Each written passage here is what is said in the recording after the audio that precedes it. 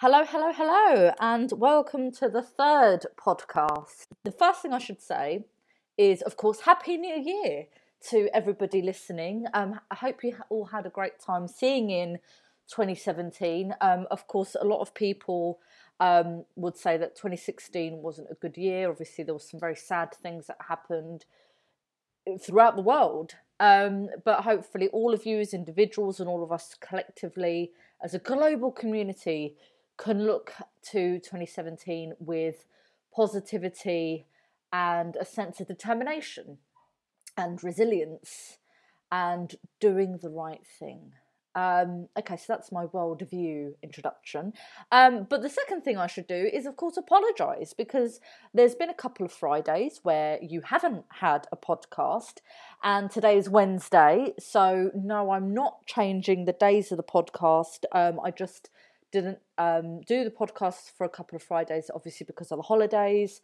My husband was adamant that I stay away from my computer, which I did, and I had a great time over the Christmas break and the New Year break. I took all in all about a week and a half off, which was really, really nice. Got to see lots of friends and family and really catch up. So yeah, I'm really sorry for the lack of content, but here we are on a Wednesday. I'm putting in an extra podcast there to make up for lost time, and of course we'll be back to normal with a podcast every Friday. So yeah, I hope you all had a good break. I'd be interested to hear what you've all been up to, interesting things that you might have been reading over the holidays. Got some tweets saying people listening to my podcast, which was very nice. So yeah, I wanted to tell you all what I got as Christmas gifts. Not that I'm a materialistic person to a certain degree, but I love the stuff that my other half got for me, and stuff that I want to recommend to you guys. So you might remember in my last podcast, I had an inkling that my husband might have bought me the Dear Data book. So I was very pleased that he did, and I was tearing off the wrapping paper and I could see that the Dear Data book was there. So Dear Data is a book by Georgia Lupi, I hope I'm saying that right, or Lupi, and Stephanie Posavec, and it's a beautiful book to behold. I love I love the premise of it. I love that. Well, for those of you who don't know, the Dear Data kind of came from Georgia Lupi and Stephanie Posavec, the two authors, writing postcards to each other. And they did this for quite some time. I'm not sure exactly how long, but they did. And they made a book out of it. And the book is just full of hand-drawn, and that's what I love about it. It's pretty much all hand-drawn postcards that they sent to each other, where they're commenting on data and findings that were for one reason or other coming into their lives, or something that they wanted to touch on or express. And both the authors have worked with children in hand drawing, in infographics, and so this body of work that's in my hands right now, I've just got it in front of me, is just so inspiring, because I think often when we think about infographics, we think that it has to be this very polished, digitized thing, but actually this book kind of is encouraging to say, well, actually you can produce something hand drawn and a little bit rough around the edges, and it still be very compelling and informative and do the job. Of course, a hand drawn look is not always appropriate. Of course, we're in market research, we deal with clients who might not feel that fits their brand look and feel, but nevertheless it's very inspiring. Lots of nuggets of inspiration that you can take away. So I'll just read the back of it, the synopsis, just to give you some ideas. So it says here, see the world as a data collector. Every week for a year, oh, there you go, it was a year. Every week for a year, designers Georgia and Stephanie sent each other a postcard capturing information about something different from their digital activity to their emotions. Things like, how often did you check the time this week? How often did you make a list or apologise? What music did you listen to? What journeys did you make? But they didn't write it, they drew it. Containing their 52 postcards along with their thoughts and ideas for drawing with data, Dear Data shows that information can be an artistic material for all of us. It will inspire you to notice what's around you, capture hidden patterns, and find creativity even in the smallest details of your life. And you can find more at dear-data.com.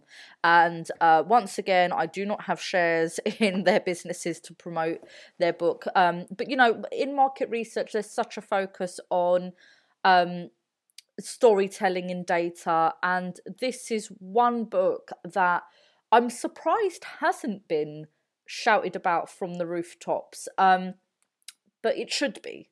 You know, I think it should be one of the many standard books that every business should have on its shelf in the market research department. If you're in a big company or if you're an agency, it should just be on every other desk. But anyway, enough about Dear Data. Some other things that I got that I wanted to share. Okay, some fun stuff. So my husband bought me a cocktail making kit, and I looked at this and I thought, oh, this is great, but you know, we need the stuff, right? We need the alcoholic spirits and the syrups and all of this to make the fancy cocktails. And he just looked at me and went, well, open that box over there. And I did, and I had gingerbread syrup and caramel syrup, and because I love fruity and sweet cocktails. I've got a massive sweet tooth. So yes, cocktails were being made, and now I am a I think they're called mixologists. A nice way of saying a cocktail maker. So yes, I've become slightly versed in the art of mixology. But yeah, what else? Harry Potter Trivial Pursuit, which I played with my other half. After watching all Harry Potter films in 2 days, I'm a massive Harry Potter fan, and I got loads of the answers right, which, depending on your viewpoint, is either really pathetic or really cool. I used to play the piano many moons ago. Started playing when I was about 8, stopped playing when I was about 12. A little bit of a sad story. Nothing too heart-rendering though. My parents got divorced when I was 12, and so lots of things in the house were sold, including, rather sadly, my dog and my piano. So, all these years that have gone past, I've always thought, I'd love to have a piano again. So my husband, because our house, the doorway is slightly small, can't get a piano in, but bought me a keyboard. And so that was wonderful because it's a big, hefty thing and sounds exactly like a piano. Doesn't feel exactly like one, but sounds like one. And so I'm kind of learning from scratch again and, playing with one hand and just kind of starting again where I was when I was about 8. But very fun nevertheless. So some research game background music might come from me composing my own pieces on the keyboard if I can ever learn to read music again, which I hope I will do. But yeah, so a good time Wes had over the holidays, and I got a book called Armada by Ernest Cline. Now, the reason I want to mention Armada is because it's not exactly a follow-on book, but kind of in the same world as the author's first book. So Ernest Cline is the author. His first book, which I think I've mentioned in the podcast before, is Ready Player One. And Ready Player One is a book where the characters who you absolutely fall in love with live almost exclusively in a virtual world. They go to school in a virtual world. They meet people in a virtual world. I have no idea what to expect with this new book, Armada, which I got as a Christmas gift. But I think, equally it's probably going to touch on virtual reality. It's probably going to be set in the 80s. And if you're not a massive reader and you are interested in Ready Player One, the good news is that Steven Spielberg is rumoured to be directing it as a movie. And I can imagine it's going to have a real kind of E.T. sort of feel, very 80s, that kind of, if any of you have seen it, Oh, what's that TV show with the 4 kids? It was on Netflix. Stranger Things, that's one. Probably gonna have that look. But yes, Armada is the second book. I've started to read it. I'm only on probably like page 22 or something, but already very good. And I mention these books because they are related to market research. They visualize technology in the past and in the future, and how we live in worlds with technology and data. So yes, something to read. Something I did over the holidays, which some of you may be shocked to hear, but for the first time I properly tried VR. And when I say properly, because I've tried VR, my husband and I went to the Science Museum a few months ago, and we had the VR headset where you put your Samsung phone in there. And it was very funny because we were all in an auditorium, albeit, we're all covered with these VR headsets, and we were virtually plunged into the sea with National British Treasure David Attenborough, who was narrating the sea world around us, the various marine life and coral and so on. And that was really cool. It was very grainy and it wasn't as immersive as I thought it would be. And the only other time I'd tried VR wasn't game led. It was just a kind of VR experience. So it was with LRW, who are a market research company that are doing lots with VR. I was at the IIEX conference some years ago, and during the exhibition everybody could try on the VR headset. I can't remember what VR headset they were using, but it was just a very simple challenge. When you've got the VR headset on, you could see that you were on a plank and you had to see if you were brave enough to walk the plank and then jump off the plank into what just looked like a massive hole. I couldn't do it, although, obviously logic tells you this isn't real. You see it, and actually it was quite kind of not pixelated, that's the wrong word. It looked like you in a virtual environment. It looked like you in a computer simulation. It wasn't overly realistic, but yeah, I couldn't jump. So anyway, those were my two only experiences with VR until my other half and I went to our friend's house. She was an actor in my other half's film, and she's got a couple of kids anyway, so we're around there.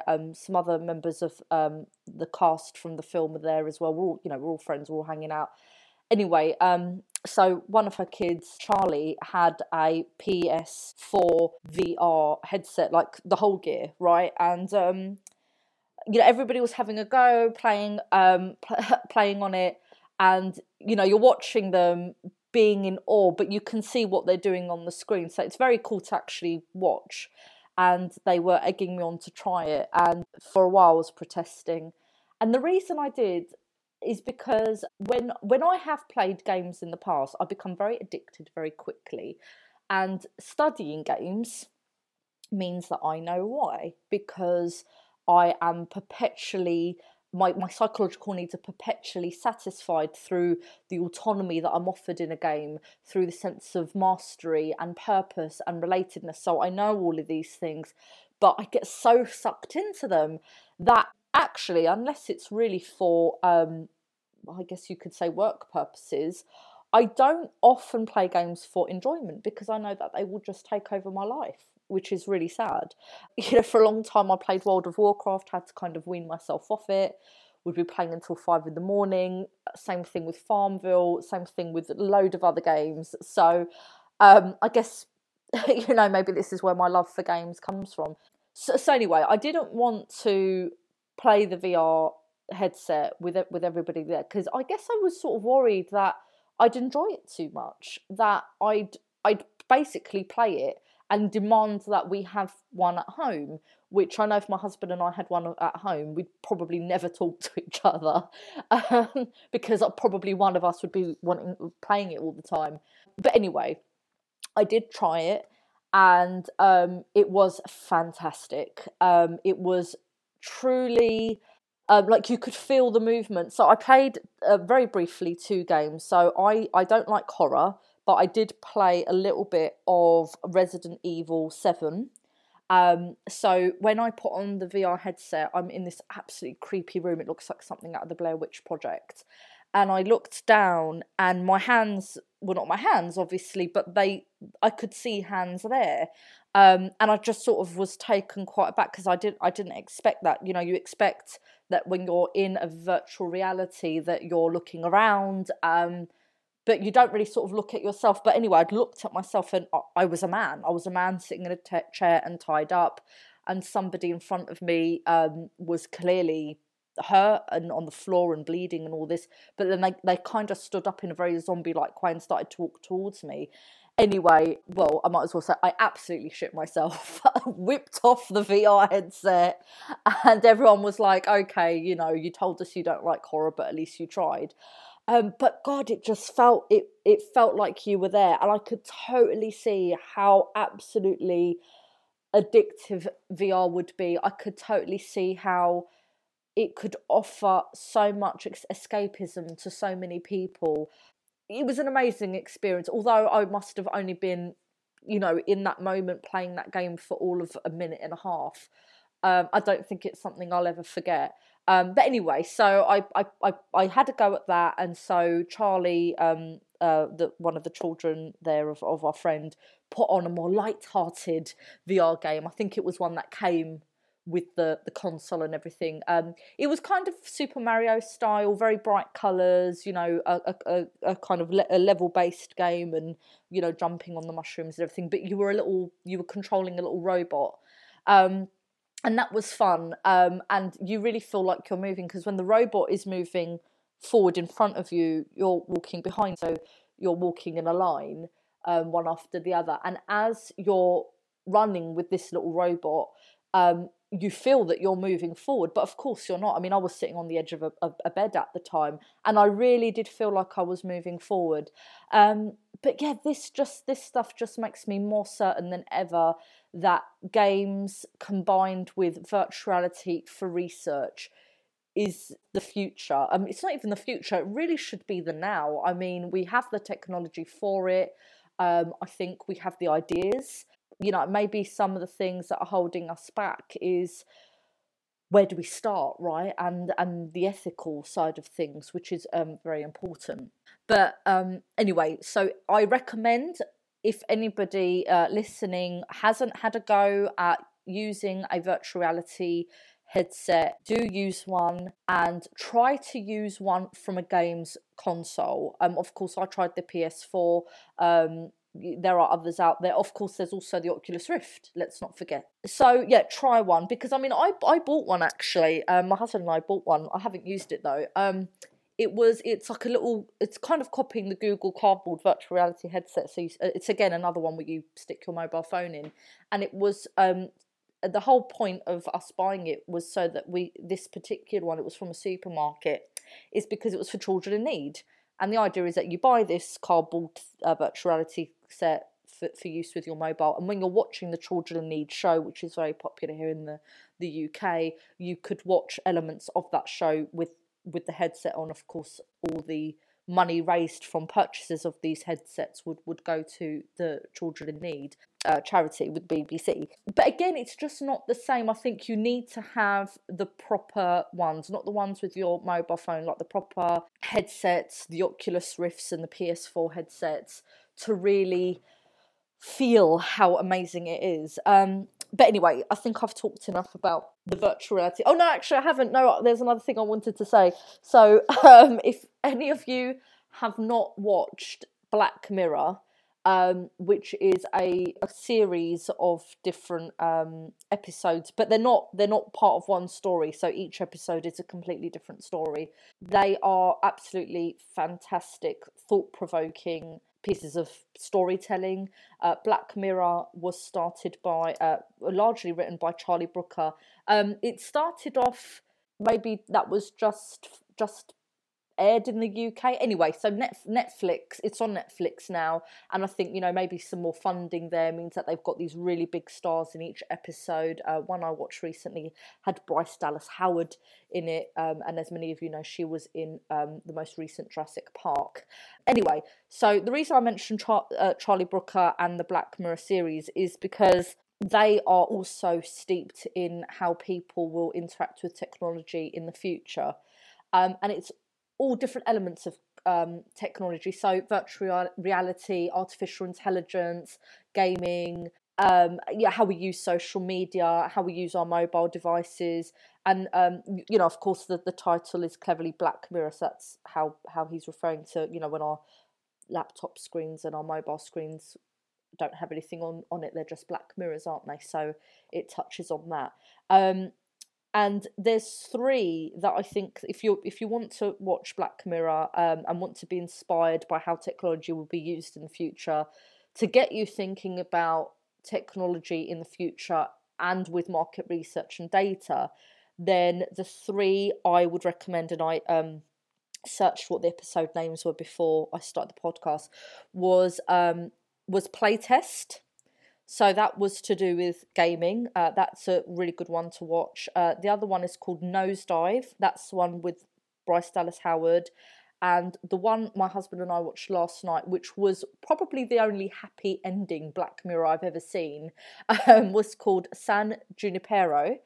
And that was very virtual reality focused and dealing with themes of death and consciousness and what is consciousness.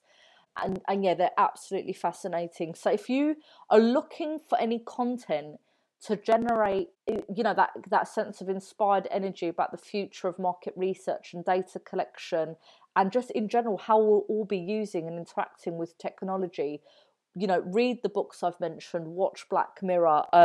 It's important to look at other content anyway and always kind of stay within your industry. So yeah, have a look at those.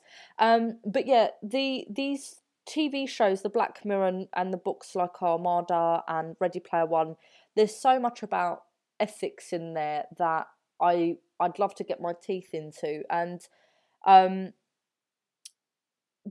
think it's important that, if this is a gamification podcast games and gamification podcast, it's important to talk about the ethics. And as part of my book, I have written a section on ethics and 10 steps of care. So if you've heard an earlier podcast, you will know that I'm writing a book about games and gamification market research.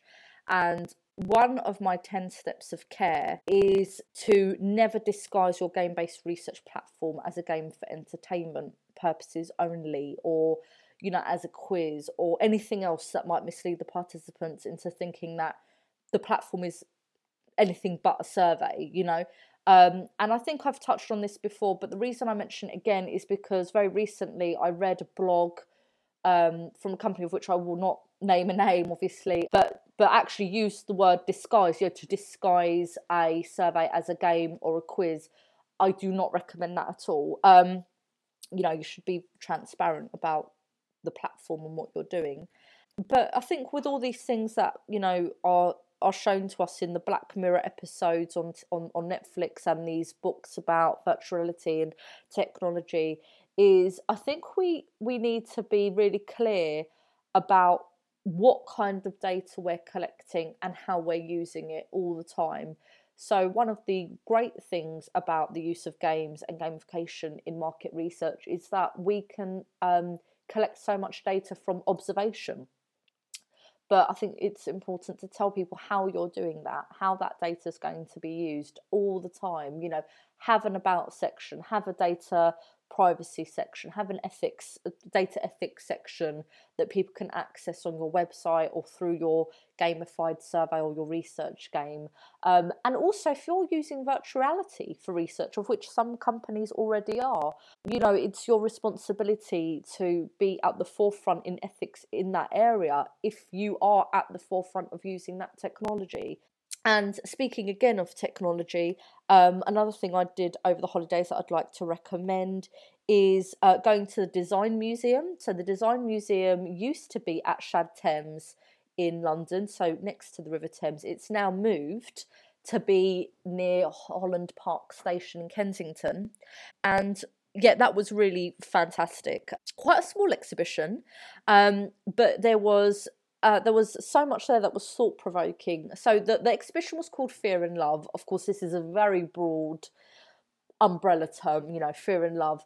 But, you know, the Design Museum curators, from what I'd read, had put forward this title to many designers who they wanted to contribute to the exhibition, and they just had to produce a piece under the heading of Fear in Love. Very simple. But what came out of that was a huge amount of focus on, unexpectedly actually, on fashion and technology. So I was particularly interested in seeing a robot which would follow you around, and it was really cool. So the robot was called let's have a look, Mimus, and I'll just read you a bit because I took a photograph of the kind of exhibit synopsis. So it said, "This is Mimus, a giant industrial robot that's curious about the world around her." I like that Mimus is female. Mimus has no eyes. She uses sensors embedded in the ceiling to see everyone around her simultaneously. If she finds you interesting, Mimus may come in for a closer look and follow you around, but her attention span is limited. If you stay still for too long, she will get bored and seek out someone else to navigate. This installation responds to a commonly cited social fear that robots are taking work from humans. The World Economic Forum predicts that robots will take 5 million jobs over the next 5 years. Rather than fuel such fears, Madeline Gannon prefers to see robots as a companion species. Ordinarily, robots such as this one are used to do highly repetitive tasks on a production line, but Gannon has reprogrammed Mimus, named for its ability to mimic, so that it can seem sentient and interact with us. The installation proposes that we overcome our anxiety by establishing a bond between human and machine.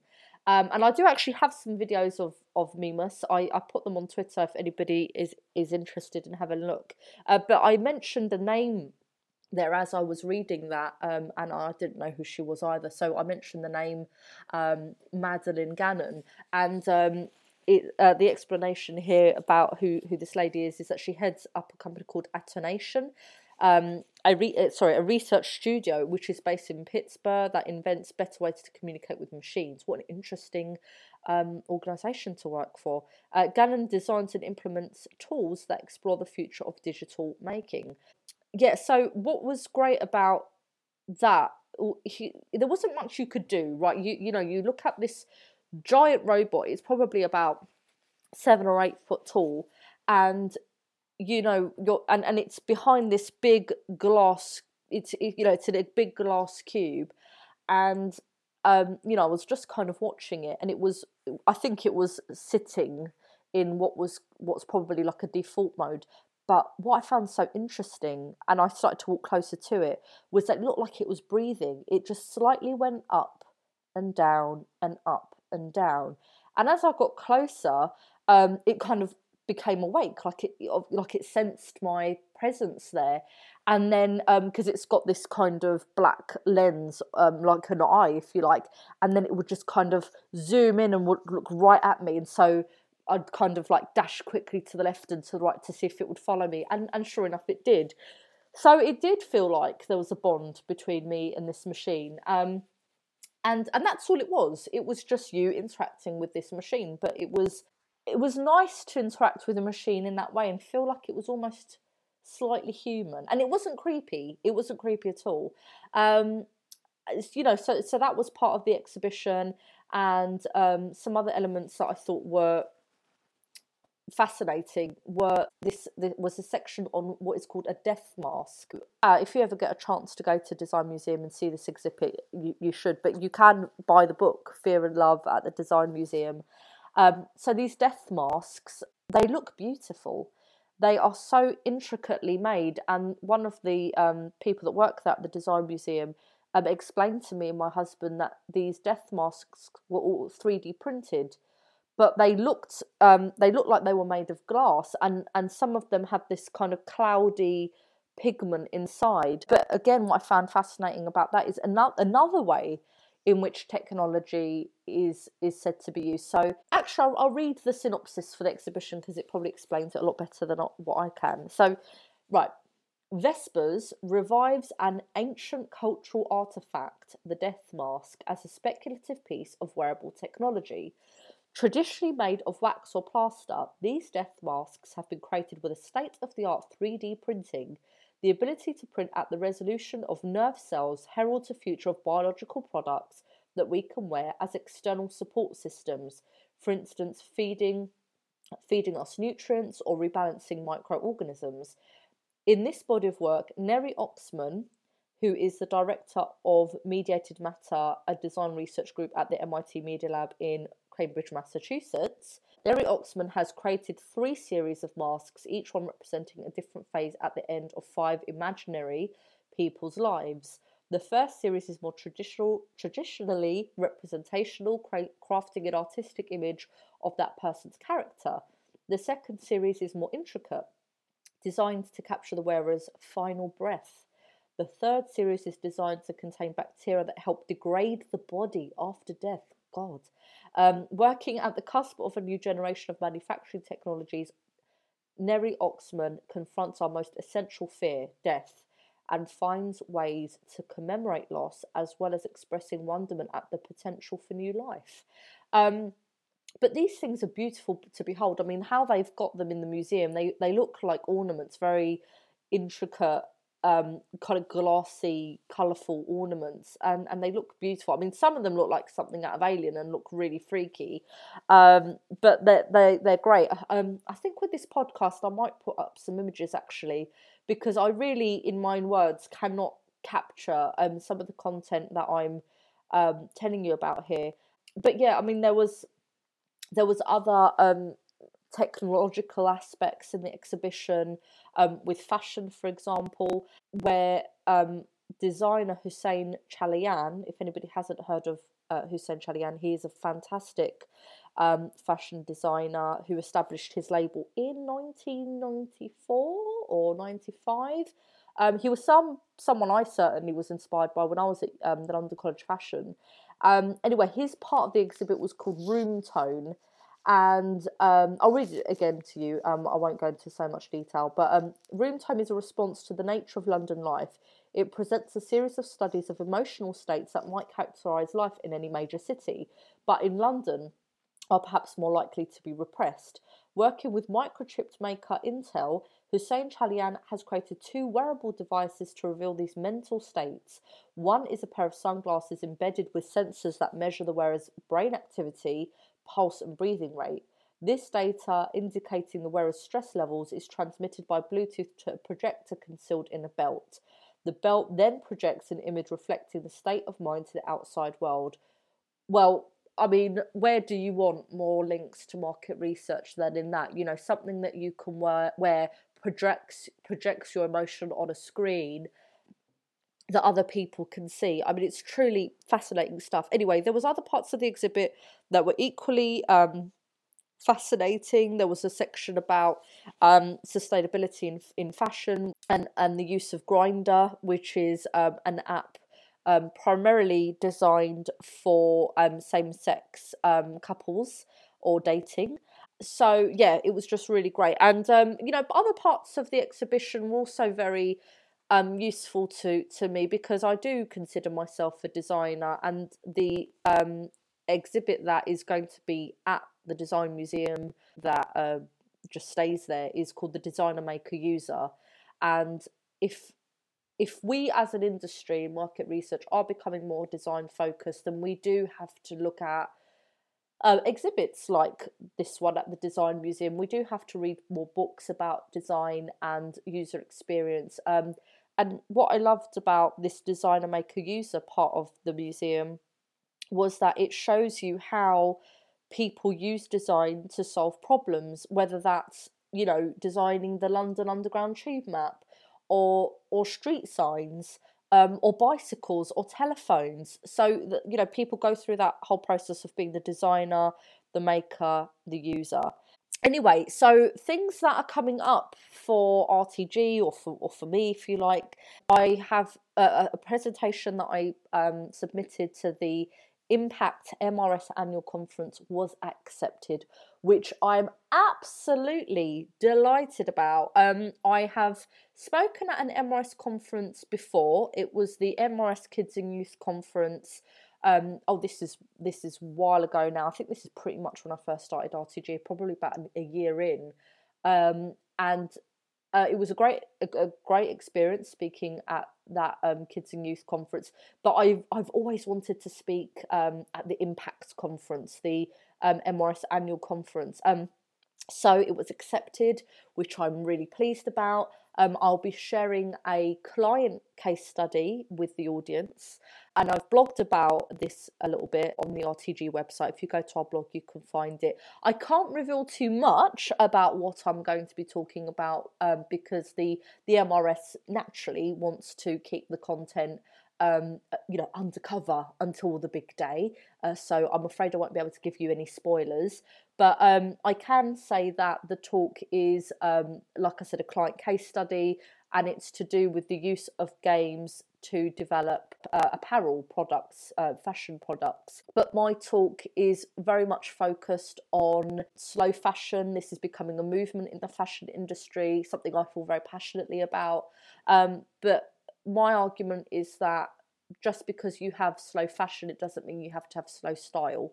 And so this case study talks about how we can encourage that, because part of the reason, in my opinion, that people don't go for slow fashion is because they don't want slow style. Styles are always changing.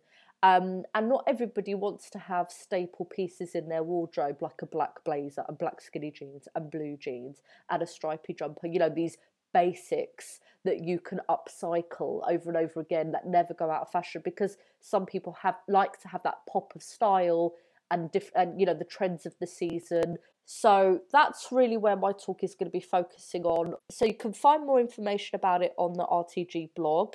The talk will be on Wednesday the 15th of March at 3:10 in room 2.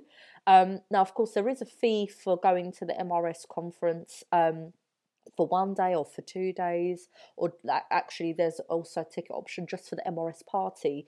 But if you are interested in coming and seeing the talk, I would encourage you to book your ticket sooner rather than later, because I believe that the MRS is still doing their early bird discount for the tickets.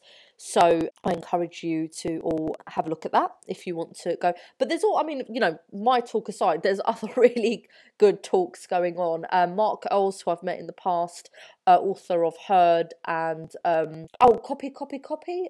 Yes, that's one, yeah. So yeah, he's written these 2 highly acclaimed books, and he's going to present a talk called Memories of the Future, which I'm really keen on seeing. There'll be people there from Facebook talking. Caitlin Moran will be there. She's a columnist and best-selling author. And of course, the MRS party is something to look forward to. Boogie the night away. So yeah, go on the blog at the Researcher Gaming website if you want to have a little bit more insight into what I'll be talking about at Impact 2017. There will also be other talks on games and gamification as well in the whole session. My talk will be first, followed by two or three other talks, I think. But yeah, what else is coming up? So if you want to catch me doing some play shops, I do them with the MRS, or I do some with other companies as well, but with the MRS in the UK, I'm doing an infographic and data viz course, and that the first one will be on Friday the 10th of Feb, so not long away. Then there'll be one on Wednesday the 7th of June, then another one on Friday the 24th of November. So I'm very excited about running those play shops, and of course I'll be talking about the Dear Data book, obviously. But what I'm really excited about is my completely new look games and gamification workshop. That used to be that I would have a introductory play shop at the MRS. It would be 1 day, and then an advanced course, which again would be 1 day. But we've completely revamped it now, so it's a 2-day course covering the introductory and advanced areas of games and gamification, where people could come along and design their own research games, get a really in-depth understanding of these methodologies from a behavioural economics perspective, from a cognitive psychology perspective, from an implicit behaviours perspective. And really what we wanted it to be, me and the organisers at the MRS, is much more of a one-stop shop. So here's where you come for 2 days, learn everything you need to know you've got you've got the arsenal of knowledge there to go out into the world and produce your own designs for gamified surveys or research games. So before, where it was two different workshops spread across different days, probably wasn't a great idea, because the introductory workshop would be, for argument's sake, in February, then the advanced one would be in like May. Whereas having it as a 2-day workshop, as a one-stop shop, would we felt would be better. So if you're interested in coming along to that, just go onto the MRS website and have a look at Game-Based Research Methods, a 2-day player shop, which will be the first one will be on Thursday the 4th and Friday the 5th of May this year. So some other stuff going on. This isn't anything I'm speaking at, but just something I'm incredibly interested in and thought I'd mention. I think I might have mentioned it on another podcast, I'm not sure. But I'm attending the New Scientist, which is a magazine, if anybody hasn't heard of it. The New Scientist Instant Expert Artificial Intelligence event, which is from 10 in the morning until 5 in the evening on Saturday the 18th of Feb. It is in Euston in London. It's at the Royal College of General Practitioners, and the speakers include some of these people I haven't heard of actually. Kirsten Dutenhan, Professor of Artificial Intelligence at the University of Hertfordshire. Lillian Edwards, Professor of E-Governance at the University of Strathclyde. I think I'm pronouncing that right. Irina Higgins, Research Scientist at Google DeepMind. Simon Lucas, Professor of Computer Science at the University of Essex, plus 2 more speakers to be announced, and hosted by Michael Brooks, New Scientist Consultant and author of bestseller 13 Things That Don't Make Sense. So it's quite pricey. So the tickets are between £129 and £149. But dare I say, that's a lot less than some one-day conferences in the market research industry, and I just really feel like I'm going to get a lot out of that. So I'm looking forward to going, and that's again on Saturday the 18th of Feb. Right, now to get on to different matters, because I am aware, first of all, that I've got a cold, so this podcast isn't probably sounding great because of my voice, but also because I'm just conscious of the time. So, with that in mind, let's move on to today's questions, or question, should I say. Only one question for today's podcast, just because I think it's probably going to take up a lot of time in answering it. And this question is from Thon Theory. I hope I'm pronouncing it right. Who is a market researcher and blogger, and she blogs at mrxplora.com, and she very kindly tweeted to say that she was listening to the first couple of podcasts, and then sent me a message on Twitter with a question to answer in today's session. And the question that she has asked is probably one that lots of researchers have asked, which is pretty much, where do I start? So let's read her question. Right, hi Betty, I'm working on revamping a tracker that was product satisfaction based, now needs to be audience measurement based. I have been toying with the idea of doing this via either a gamified survey or creating an actual game to measure behaviours of the intended audience. I want to know what makes them tick, how they decide on products used in their company. Where would you recommend I start? I'm so accustomed to satisfaction studies, even just switching to an audience measurement study is daunting. Thanks for making these podcasts. Waltham Theory, this is a question I'm sure lots of people have asked. So, they're tasked with revamping a tracker, or indeed, any general survey product, and are thinking about using gamification. Where do I start? Well, my answer tackling that question is, what problem are you trying to solve?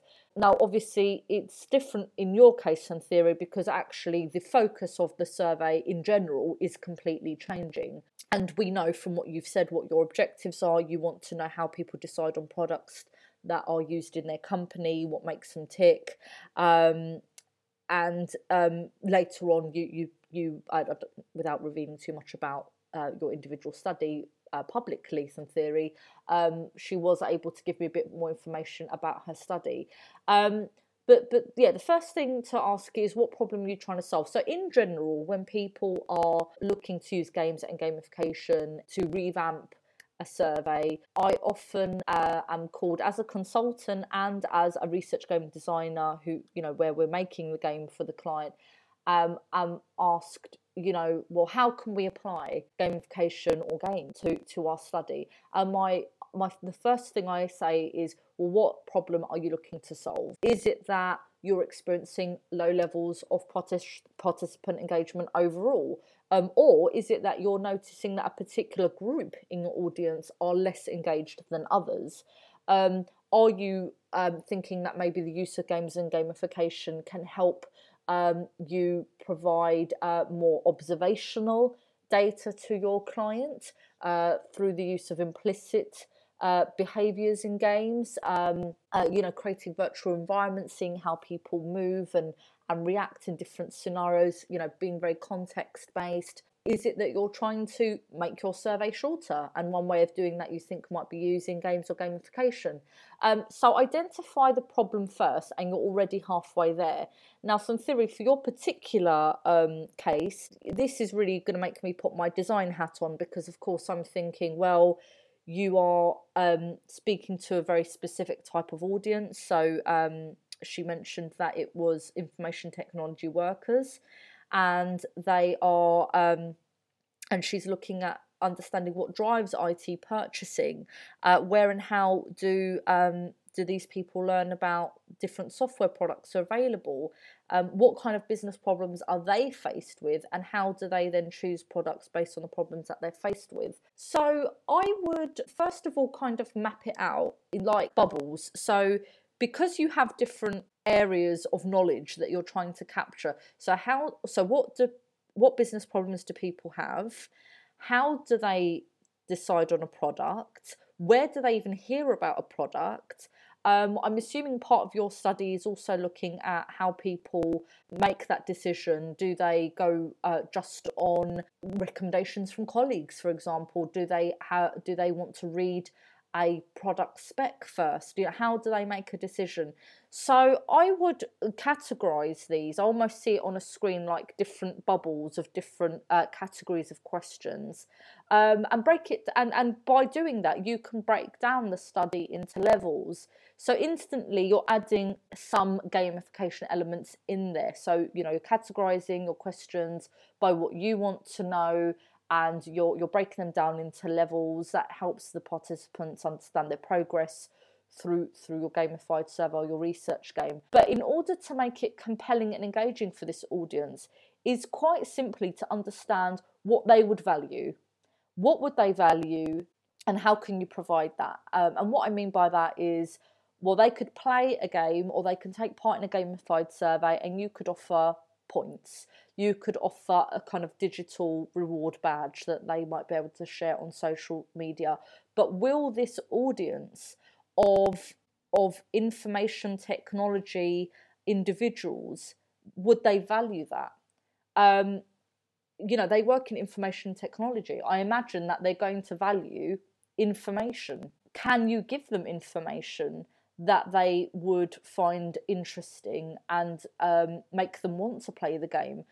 So one idea just off the top of my head is, why not share with them, as a feedback mechanism as well as a reward? Is there a way that you could share with them some of the insights that have been drawn from this study? So I almost imagine at the end of it there's some sort of a report that summarises what people have said in how they've answered this survey, and maybe segment that by different countries. That could be interesting for people.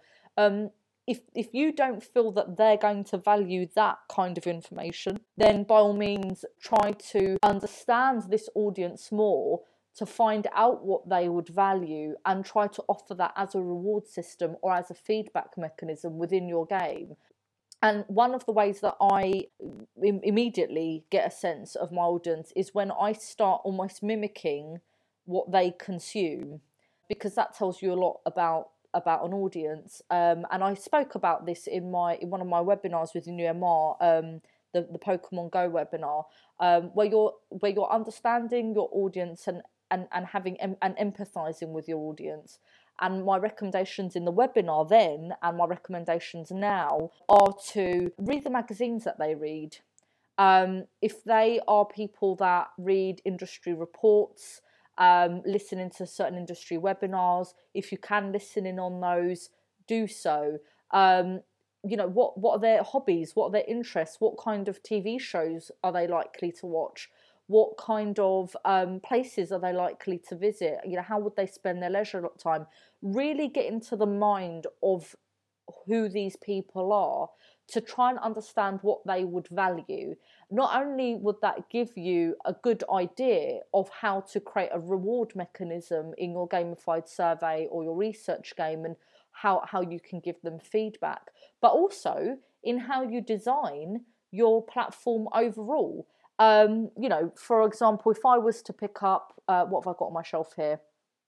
I've got a New Scientist magazine, and the front cover has a brain on it, and it's all very spacey looking, and there's some bright pink lightning bolts with New Scientist written in white with a big pink circle in the background, and the big headline is Mind Expanding Ideas. So it's actually a very simple front cover, but very eye-catching. And just from this alone, I can see that this is going to tell me something about humans and biology and about science and technology. It's got all of those semiotics there, and these colours kind of connote that this is futuristic and exciting. And looking inside the magazine itself, it's very tech heavy and very text heavy as well. But interestingly, lots of the images that they've provided, many of them are kind of hand-drawn or digital images. Some of them are very abstract. It kind of remind me of an old 80s like talking head video.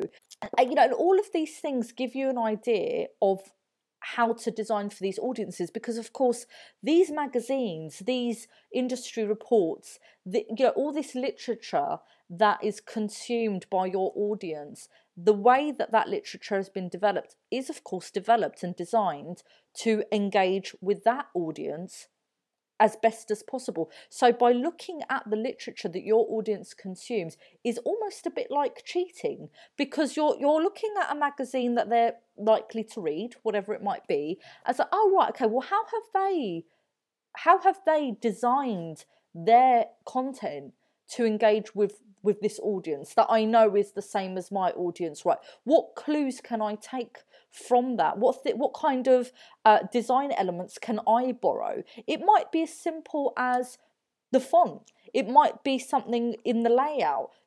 For example, again, I'm just flicking through this New Scientist magazine, and there's a double page spread here where the numbers are really big and bold. So this is a list of 1 to 10. 1 to 13, and each page is about a different part of the future, different mind expanding ideas. So there's big numbers 2, 3, 4. The colours are bright, so there's an orange colour going throughout. There's these images that kind of summarise the section that are very abstract looking. There's some infographics in there. There's quotes that are kind of off to the side. There's lots of geometry as well, connecting lines, hexagons, cubes, triangles. Although this doesn't sound like a big deal, what am I talking about? I'm just talking about colours, I'm talking about images, I'm talking about symbolism. These things have been very carefully designed to engage specific audiences. So have a look at who your audience are, understand them, copy how they consume literature, consume the literature that they consume. That will give you a good idea of what they value.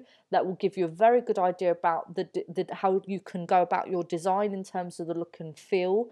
And once you're there, then that's where it's important to start developing mock-ups and experimenting. So I know for me, when I go through that stage, because I do this too. I absolutely do this too. In fact, I was working on a not so dissimilar study not that long ago, and I was going out and buying the magazines that I knew this audience were likely to read, and I even listened in to a few industry webinars that I know that they would be likely to listen into, and it gave me such a good, insight into what makes them tick. Like you say, you wanted to know what makes them tick, as Thon Theory said, sorry. So once I've done that, then my next step is to do some mock-ups. So maybe it might be 3 or 4 mock-ups in Photoshop. Now, of course, if you don't have Photoshop skills, there's nothing wrong with hand drawing this stuff out. And then, maybe speaking to a colleague who knows Photoshop, or hiring someone who knows Photoshop or Adobe Illustrator to make those drawings come to life. And that way you can then share that with some people that who are potentially of the same, age group as your audience, maybe do a very similar job, and say, well, what do you think? Do you find this engaging? Does this make sense to you? I always do the mum test. I was designing a website. So although this is completely different, I was designing a website for a government organisation that I was working closely with. So this was to do with technology and games. So this was a little while ago now. And I designed their website, and I was aware that people from the borough in London would be accessing this website, people of all ages, all different shapes and sizes, different cultural backgrounds, different levels of income, different levels of education. And I got my mum to look through this website, and I just watched her, because she really kind of fit the bill of this audience, as someone who English isn't her first language. She's not overly IT or technology literate. Sometimes, like many people of her generation, can struggle with mobile devices and things like that. So I thought, well, this is great, because so there's a lot of people in the Borough of London that are going to access this website who will be very much like my mum, where English isn't their first language, and they're not necessarily IT literate. So as I watched her interact with this website, I had so many aha moments. Like, for example, she expected certain buttons, for example, to be in certain places on the screen, and they might not have been. So instantly, I'm writing notes down. Right, okay, move that button here. There was some text that was, quite long, sentences that were quite long, like complex sentence structure. So that needed to be shortened and be made more concise. And it's the same with your gamified surveys and your research games. They're very creative platforms, okay? It's, in a way, it's kind of like making a website. You are creating something that's visual. You want people to have a kind of instinctual interaction with it. You don't want them to think too much about where to go next, or where to, press a button to go to the next question, or whatever it might be. So if you do know someone who is representative of your target audience, and you can almost do like this kind of mum test, like I did with the website, and show them your mock-ups, understand what they think, and share these with your client as well. If your client is someone you're working with, if it's an internal client, speak to them as well. And speak to as many people as possible who might have an understanding of your audience. So yes, you can go away and consume the literature they consume, like I recommended earlier. But, if you have got colleagues who work with that kind of group of people, very often pick their brains too. And once you've done your mock-ups, once you've got feedback on in terms of the look and feel, then of course it's time to program your research game or your gamified survey. There's a play test. Absolutely needs to be a play test process there as well, where you might want to share the game with your colleagues, get their feedback, maybe even do a soft launch with just, even 50 people. 20 people, whatever it might be, who again fit your audience profile, and you could do that all online. So although that's not giving you from theory a concrete design for your gamified survey or your research game design, I hope that giving you an insight into that process and answering your question, where do you recommend I start, is helpful to you, because again, this is certainly something I do. These processes that I've mentioned just now is certainly the processes and workflows I go through. If you see my home office, whenever I'm designing a new research game, like now, for example, I'm doing something for students in the UK, and I have got a wall full of things blue tacked on it, things that I've ripped out from magazines, journals, reports, even screen grabs of certain websites. Just anything and everything that I've learned about this student audience and the kind of literature that they consume, the media they consume. I've blue tacked it on this wall, and that gives me so much inspiration to go, right, I know what these people, I can get, I've got a good idea of what these people would value. I know what reward systems to put into the game. I know what feedback elements to add in. And I've got a really good idea of how to design the overall look and feel and gameplay. So Cynthia, I hope that answers the question, and I hope that helps. Again, if you or anyone actually out there are interested in gaining information and ideas, design ideas about a gamified survey or research game that you're hoping to develop, if you're looking to, like some theory, revamp a tracker. Research Through Gaming does provide games for research, but we also are a consultancy, and that consultation is from yours truly. I've worked with many businesses one-on-one, providing design for research games and gamifying survey products. Some of them have been trackers, some of them have been survey products used by a variety of clients. So without wanting to sound too salesy, please do reach out for me for help. Even if it's just to pick my brain briefly or a more long-term professional relationship, please know that we do have a consultation side to our business, and we're always very happy to help and problem solve and work on new studies. So right, saying that, if anyone does have any more questions about games, gamification, technology, entrepreneurship, women in research, whatever it might be, if you have a question that you'd like answered in the next podcast, please do get in touch with me. I'm on Twitter as @Betty Adamou. My email address is betty.adamou@researchthroughgaming.com, and you can also reach out by phone. Our direct number is on the Research Through Gaming website. So to wrap up, I will say thank you for listening. I'm going to be going to India tomorrow, so I better go and pack. I'm leaving tomorrow to fly to New Delhi. I'm not actually landing until the morning of the 6th, so it's going to really feel like a long journey. So I'm kind of setting off tomorrow about 1, and I'm not landing local time in New Delhi until 10:25 a.m. But I'm really looking forward to it. I've been to Mumbai before, but I've never been to New Delhi. I'm really looking forward to it. And I'm speaking on a Saturday, actually. I've never done a public talk on a Saturday before, but I'm speaking on Saturday the 7th, so just in a few days' time, at 5:30 p.m. local time, and I'll be talking about using games for research in emerging markets for the Emerging Markets Conference. It's an annual conference in New Delhi, and I believe that this conference has been going for a few years already. Lots of professors speaking, highly intelligent people.